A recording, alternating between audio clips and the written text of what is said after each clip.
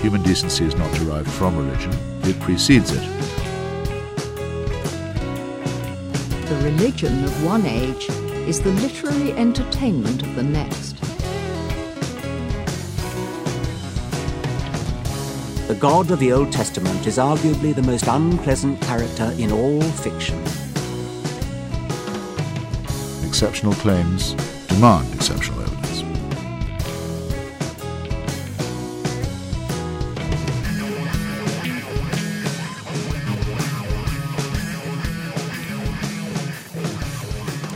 Hello again, everyone. Welcome to the final episode of the Leaders in Free Thought podcast. I know you all broke it up about it. I know. I'll give you a minute.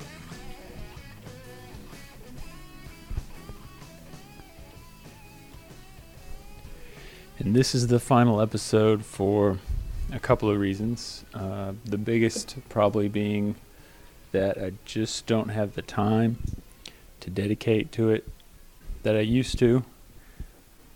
Graduate school is quite a bit more time consuming than I had anticipated. I'm not sure what I was expecting though, really. And the second is my enthusiasm kind of waned a little bit. It's not quite at the level that it used to be, at least regarding some of the topics that I used to cover on this podcast. And that's not because I started believing in magic or homeopathy. This seems to happen with a lot of people, but I will give you my account. So a few years ago, when the possibility of not believing in magic, not believing in some sort of supernatural being or force, when I first accepted that as a real possibility, it was quite a revelation in many ways. Of course, everything makes perfect sense now. Of course there's no magic. Of course there are no gods. Of course there are no demons. Of course there are no devils. Of course objects like crucifixes don't have any kind of special powers. Of course, why didn't I realize this before? And it was just so, I don't know how to describe the feeling really, but it's just like, liberating in a way, freeing would be apt. But then also what was really interesting to me, I would go back through my life and I would think, well, how did I get this way? Why did I believe the things that I used to? What caused me to believe? What causes others to believe? And really exploring that topic was really fascinating and really awesome. And then things like biology and cosmology and philosophy and morality and psychology and social psychology, they all took on a whole different meaning after I finally accepted that there wasn't any kind of supernatural force or magic. And they all I looked at all those topics in a completely different light, and I looked at religion in a whole different way.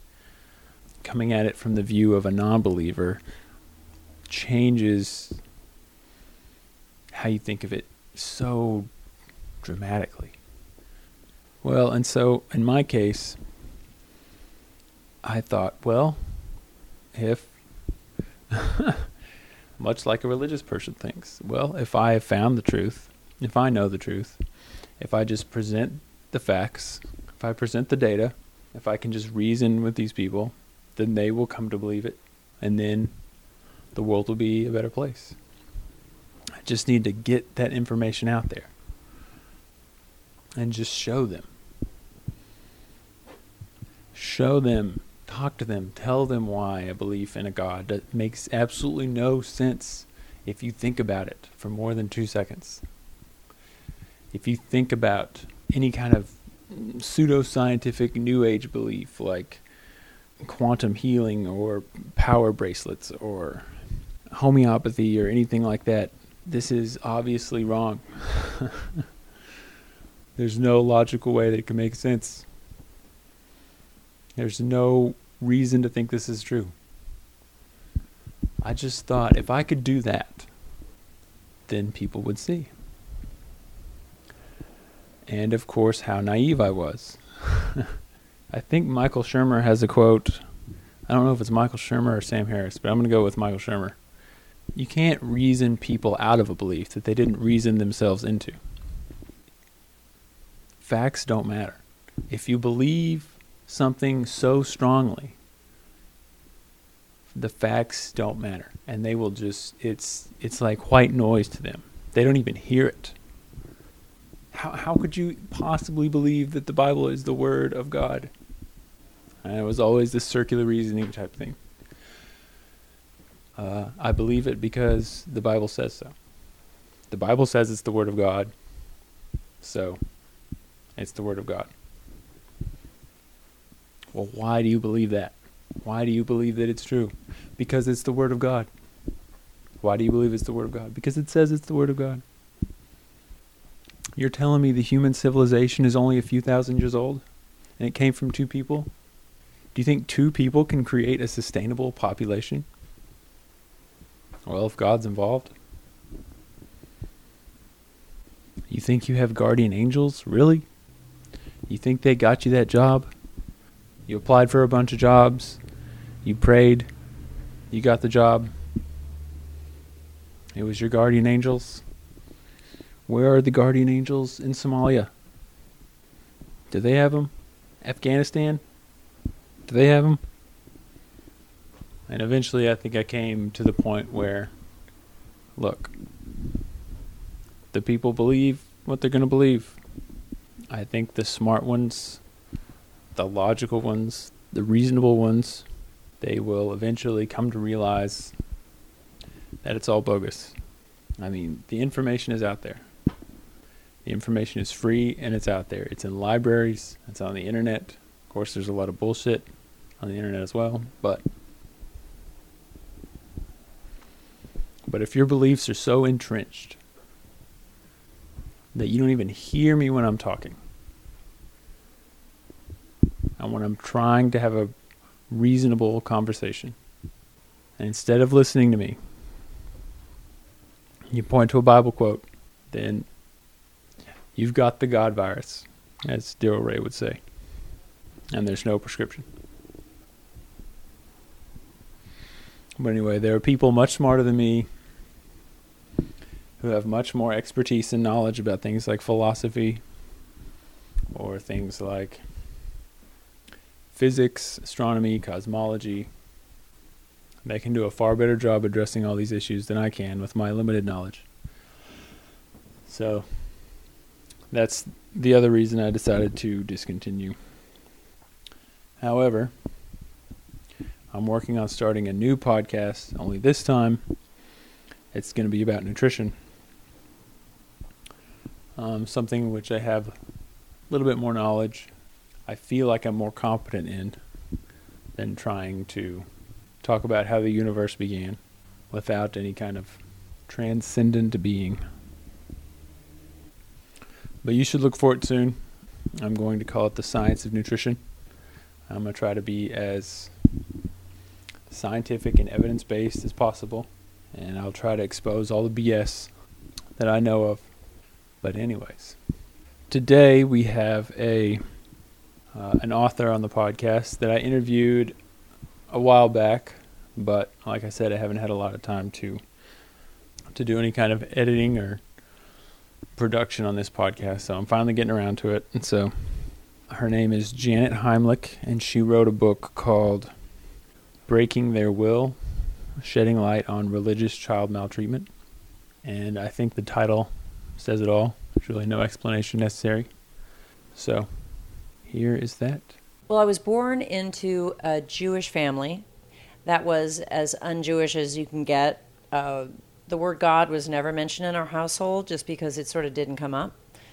My parents were really not practicing. My older brothers were bar mitzvahed, but then after that, it's like my parents didn't even bother with that with us. We had a Christmas tree every year. So I really didn't have a handle on what a religious upbringing is like. Although I was taken to synagogue by some family friends a few times, where I heard some things uttered by the elder rabbi there for us children in the kids program that I thought was a little bit inappropriate. But for the most part, I really wasn't aware of any kind of religious influence in my life whatsoever.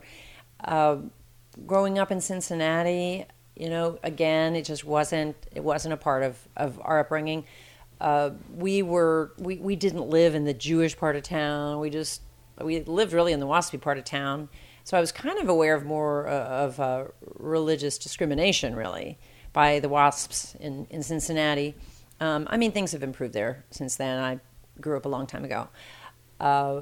When I went to school for college, I went to Stanford University, so launched way out to California. And again, just wasn't a part of my life whatsoever. It never came up with people I socialized with. Fast forward to the age of 41, I have a child, and she starts attending a Montessori school. And the teachers there were so great with the kids and talked to them in this really respectful and compassionate way, and also were firm. And I really remarked as to how differently they attended to the children than what I remember growing up. And I think I just became more attuned to children's issues being a first-time mom. So I got into discussions with friends about their upbringings, and this issue was just, discussed, kind of randomly. And I began to notice when I got into these discussions that most people I knew, and I'd known for a long time, were raised with a lot more religion than I was. And for the most part, the more religion they were raised with, the more negative their experiences were. And I guess from that, I was then following news stories because at the time, it had been a few years since the Catholic child sexual abuse scandal broke. But that year, 2008, the Pope came to visit the United States and for the first time publicly acknowledged the existence of the child sexual abuse scandal. He gave kind of a weak apology to survivors. And that same week, 400 plus kids were removed from the FLDS compound in West Texas. And all sorts of things have resulted from that investigation. I didn't decide that I was going to write a book on this issue until I read about a child death case in Baltimore where a toddler was starved to death by a small cult for not saying amen at mealtimes. His name was Javon Thompson.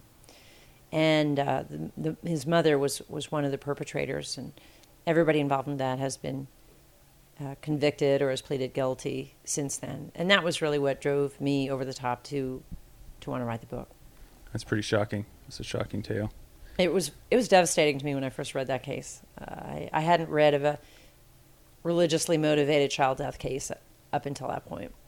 As I was reading through your book, I was kind of struck by the sheer number of sources that you cite, all kinds of books and articles and blogs and personal interviews. So how did you approach researching this book? And also, I guess, how did you find the people that you personally spoke with? I've never researched anything like this book. There are something like 75 pages just of notes at the end of the book. I guess I was so new to a lot of the topics related to this issue, and there wasn't really a lot out there that was easily accessible. So I just had to dig really deeply. I had some research assistants help me with just getting into university databases that I couldn't to retrieve study after study after study. I read untold numbers of criminal cases. I must have ordered 30 books from Amazon, some of them which were printed over 100 years ago. These old kind of primers on how to teach children about religion, I really just grabbed anything I could. I mean, I just wanted to learn everything I could about it. As far as the interviews, anybody I heard about who was an expert on the topic or something related to the topic, I would try to locate them or read their books. When it came to finding people who were survivors, some of them were pretty prominent because they had websites devoted to the problems related to the religion of their upbringing.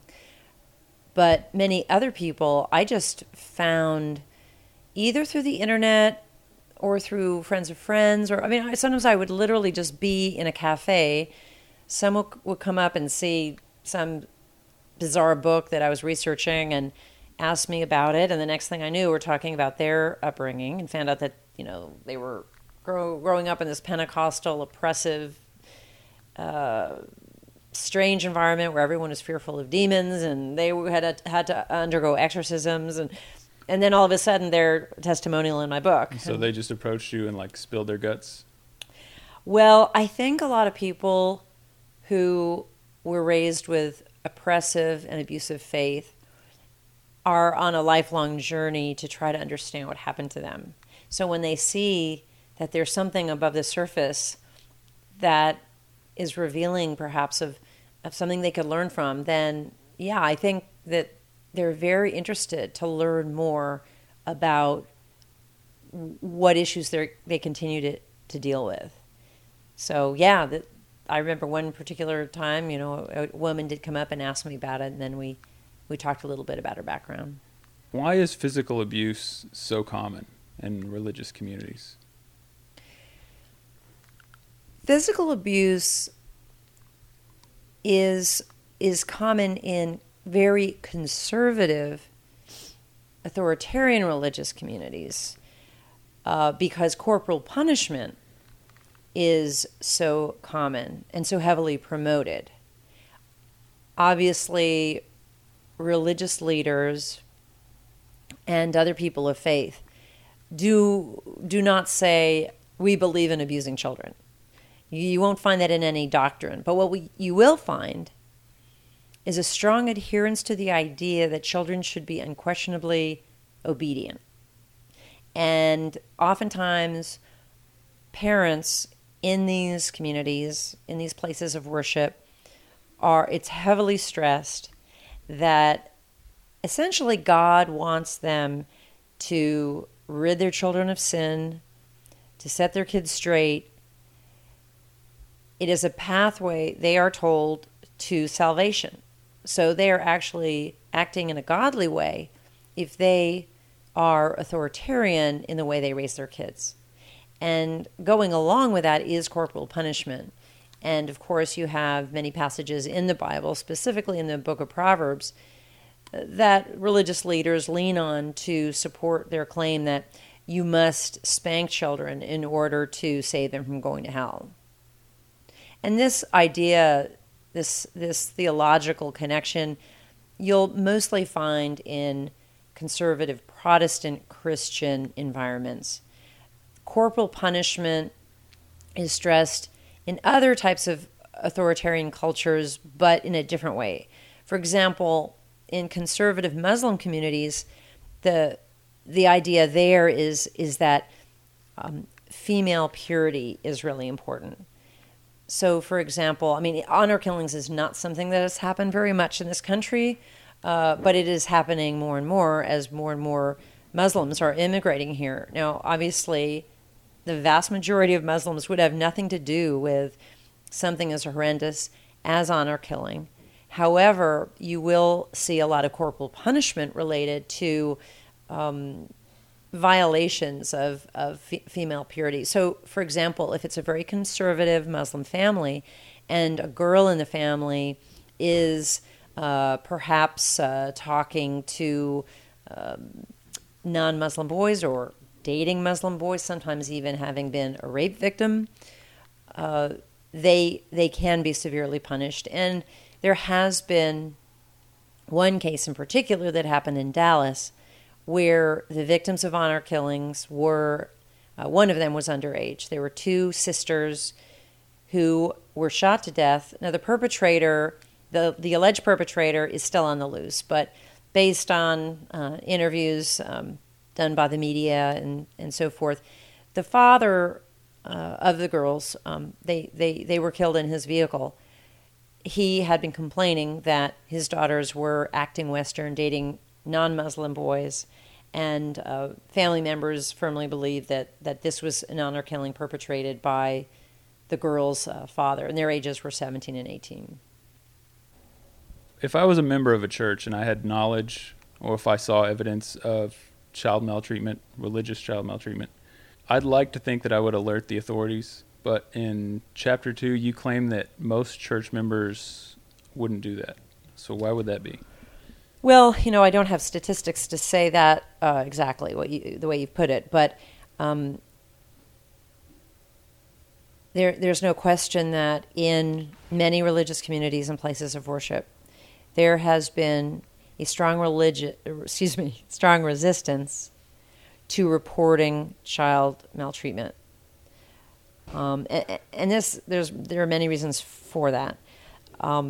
You are still seeing in even the largest religious institutions this resistance. Now, religious leaders don't say, don't report child abuse. What they say is, comply with the laws. So if it's a state where you live where you're mandated to report, then you should. They're not saying, break the law. They also, however, strongly urge congregants often to report to the religious leaders. I just read words from a pamphlet put out by the Church of Jesus Christ of Latter-day Saints, an institution which, like many, strongly opposes child abuse. They say anybody who's suspected of child abuse, would not be a member of our church. Well, that's great. But their answer to their membership, if they suspect child abuse, is not to go to the local authorities. Instead, they say, call this 1-800 number. And who answers that? The Church of Jesus Christ of Latter-day Saints. Orthodox Jewish communities, the same thing. You have powerful rabbis that tell believers to go to their rabbi, not the police, if they suspect child abuse. And you see this same type of protocol in the Catholic Church. And, really, every conservative religious community that I've come across is just a distrust of secular authorities. And of course, Child Protective Services and the police and all these tax-funded, folks don't do everything right all the time.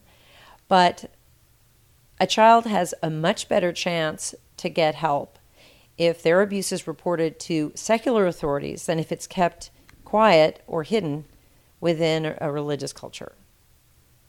I mean, what has happened to all the kids who were molested by priests, where all that information stayed in the church?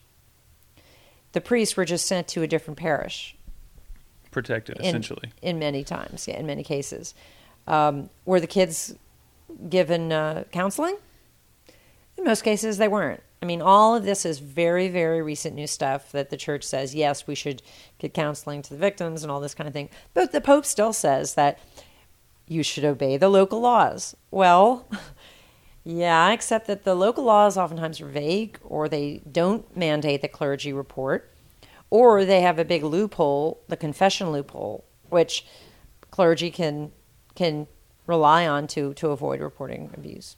You do a piece on religious emotional abuse. It seems to me the emotional abuse inflicted by religions, it takes a more significant toll on the children. Would you agree with that? More than non-religious abuse? More than the adults. The adults in religion, they can kind of compartmentalize things and kind of rationalize different things. Well, if an adult joins up with a harmful church, let's say, they can suffer a great deal of abuse that can go on for years. However, if one is a child which is raised in that church, especially since birth, then the issues that they have to struggle with will most often be a lifelong struggle. I mean, the problems that they have to live with, they live with for decades.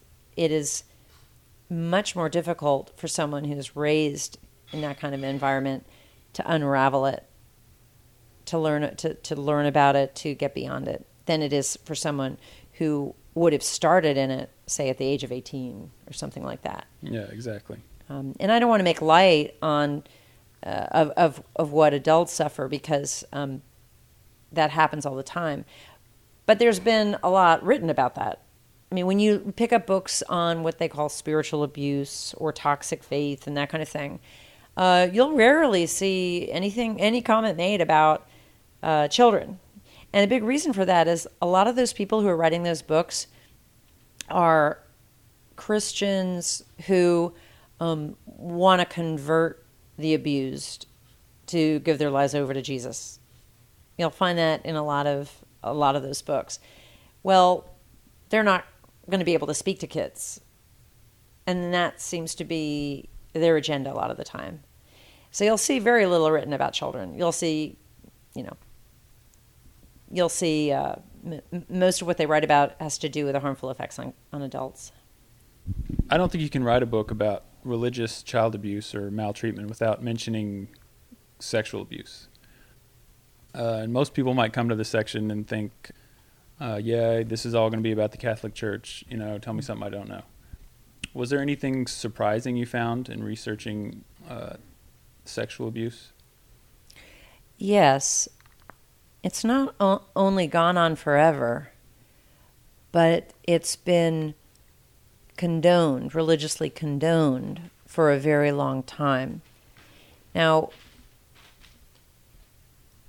when we talk about child sexual abuse, we have to look at it not how people looked at it hundreds of years ago, but how we look at it now. We are a more enlightened culture than we were way back when. So we understand now what sexual abuse is. So I believe, from coming from that perspective, having sex with a child was as wrong centuries ago as it is now, in my view. Just because the immediate environment thinks it's okay centuries ago doesn't mean it was okay. I mean, they used to sacrifice children to gods. Are we going to say that was okay because everybody then thought it was fine? And what you do find in Scripture are examples of how marriage was allowed between adults and very young girls, even as young as toddlers. And this allowance that marriage could be consummated at such a young age carried through for a very long time. The Catholic Church, in fact, tried to keep the age of consent at a very young age, and then you come to today, where there have been religious groups that have condoned adult child sex. Now, again, it's almost always marriage related, so you're going to have older male, younger female. I do talk about one religious movement and a sect, the first being the Children of God, and the second one being the Fundamentalist Church of Jesus Christ of Latter-day Saints, or FLDS, that made child sexual abuse, as we define it, part of their doctrine. That's in the minority. today, you're not going to find any church that openly condones child sexual abuse. But what you have, however, are many religious beliefs that enable it. So, for example, the idea that we all should revere and even worship religious authorities is highly problematic in terms of child sexual abuse. We've heard so many times of parents that allowed their boy or girl to go spend tons of time with one-on-one time with clergy, and no background checks. Just this person must be wonderful because they're a man of the cloth or something like that. And this has happened in every faith where the religious authority is allowed all of this access to children. So that belief that religious leaders are somehow like superhuman or something like that, or close to God, or have some kind of supernatural ability, has been harmful to children concerning sexual abuse. So before I picked up your book, I kind of always assumed that something like female circumcision was relatively rare, and it was only kind of happened in like these tribal parts of the Middle East or something, but that's not exactly true, is it? Right. Few people know that female genital cutting happened in this country for decades. It started in the late 1800s, at least that's when some quacky religious doctors were promoting it. There's evidence that it occurred in the early 1900s. And I even interviewed a woman who's my age who was circumcised when she was a child. This procedure was often a clitoridectomy, removal of the clitoris, for the purpose of preventing masturbation. And that was a big factor in why so many male babies were circumcised for a very long time.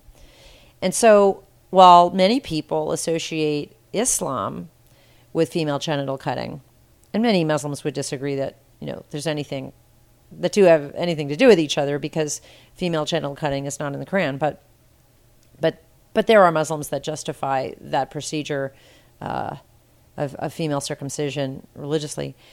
But the truth is that when it occurred in this country, those cases came from a Christian-based religious perspective, because there were these puritanical beliefs that masturbation is a sin. One reason why not many people know about this is because it was kind of excised from the medical textbooks. Yeah, it's kind of... And one of the biggest promoters of the idea of, we really need to do whatever we can to stop children from masturbating was Dr. Kellogg, who started the Kellogg cereal, and he was a First Adventist. He's kind of a weird guy. Seventh-day Adventist. Just real extremist when it came to what he thought was, health issues. Yeah, that's a really cringe-worthy section to go through. Talks about like a 5-year-old being, anyways. Religious medical neglect was something I was kind of unaware of until recently. And I think I first became aware of it a couple of years ago when I heard of a case where a young girl had diabetes and her parents tried to opt it out of medical care and instead tried to pray it away somehow. And I was thinking to myself, do people really do this? Is this a thing? So please restore my faith in humanity and tell me that this kind of behavior is exceedingly rare. Experts estimate that there are about 10 child death cases a year due to religious medical neglect. Is that accurate? It's hard to say. Certainly, those are the cases we are made aware of, especially if there's no plea and the case goes to trial. So the case that I think you're talking about, which took place in Wisconsin, was a very high-profile case where the parents were convicted. They got a very, very light sentences, is usually the case due to legislative problems regarding this particular form of severe neglect. what I think needs to be put out there is that medical neglect can happen in many, many different circumstances where the child survives. I mean, for example, if you're a child who has a headache, I used to get headaches when I was a kid, I guess because I didn't drink enough water. And when that happened, usually someone would give me a child's aspirin or something like that. Having a headache and not given treatment for that is abusive. How many kids get earaches and aren't treated for that? That can be really painful. My understanding is that if it's something severe like a broken bone, yes, that's attended to at a hospital. But there are many, many, many other ailments that children can suffer that are terrible if they're not treated. So the cases where we've seen where there have been deaths, these are cases where the kids develop diseases or infections that normally would be easily treatable with insulin. That would be a case of diabetes, like the one I think you're talking about. If there's an infection, if you don't get antibiotics, yes, you can die from that. So, some of these cases go on for a long time where the child is suffering immeasurably because they're not getting any treatment. And instead, everybody's praying over them. And sometimes kids can be made to feel like it's their fault, that they're not God-worthy enough, and that's why they're not getting better. It's something wrong with their faithfulness. Like a punishment, maybe. Yeah. It's kind of strange because I think you'll have physical abuse in religious households and also non-religious households, and the same with sexual abuse and emotional abuse. But I think this medical neglect, I think you have to have like this perfect faith in order to say, no, we don't need medical care. God is more powerful than all the doctors in the world, and they can. What's more, and this is really where it gets selfish, I think those believers also are denying their children medical care as a way to worship. They want to be seen, in a good light by God. So they're actually doing it for, as I see it, they're doing it for their own salvation opportunity. I'm acting in a righteous way by not taking if I take my child to a doctor, I'm actually offending God. So what's the call to arms? What can we do? Well, there are legislative changes I wish that would take place. For example, I wish every state that has a religious exemption in medical neglect cases where parents are given prosecutorial immunity if they deny their children medical care due to faith healing beliefs. I wish those exemptions would go away so that they get prosecuted in the same way that parents that neglect the health of their children where religion's not involved get punished. To me, there's, if a child dies from medical neglect because their parents are on drugs versus the fact that their parents are really pious, the suffering is the same. Why should we consider a child who dies for religious reasons less worthy than a child that dies for non-religious reasons? So I wish those exemptions would all get repealed. Unfortunately, they often happen when there's a real tragedy. I want all clergy to be mandated to report maltreatment. I think the confession loophole should be removed, and every religious institution, within those institutions, if there's a high-ranking leader that's told about abuse from a priest, say, or a priest hears about it from a congregant, those cases, if they're suspected abuse, they need to be reported. And I think the clergy should be under the same mandates as teachers and lawyers and doctors. The statutes of limitations regarding sexual abuse, I think, should be extended. And that affects all cases of sexual abuse. I have a section in the book that deals with religious authoritarianism, and parents can learn, if they are raising their children in religious authoritarian environments. I think if they look at the series of questions that I provide them, it's kind of a checklist to try to get out whether or not they are in religious authoritarian cultures. And I think that's sometimes hard to tell for some parents, especially if they're raised in that environment. So if you're a parent and you're raising your child in a religious authoritarian culture, I think they should get out. Just a couple, I guess, more philosophical points. I get really tired of people raising the religious rights issue. I think when it comes to protecting children from abuse, protecting their safety, all children deserve the right to live in a happy, safe, and healthy environment. And if religious rituals or practices are causing children to be harmed, then those people need to figure out a different way to worship. And they can do that.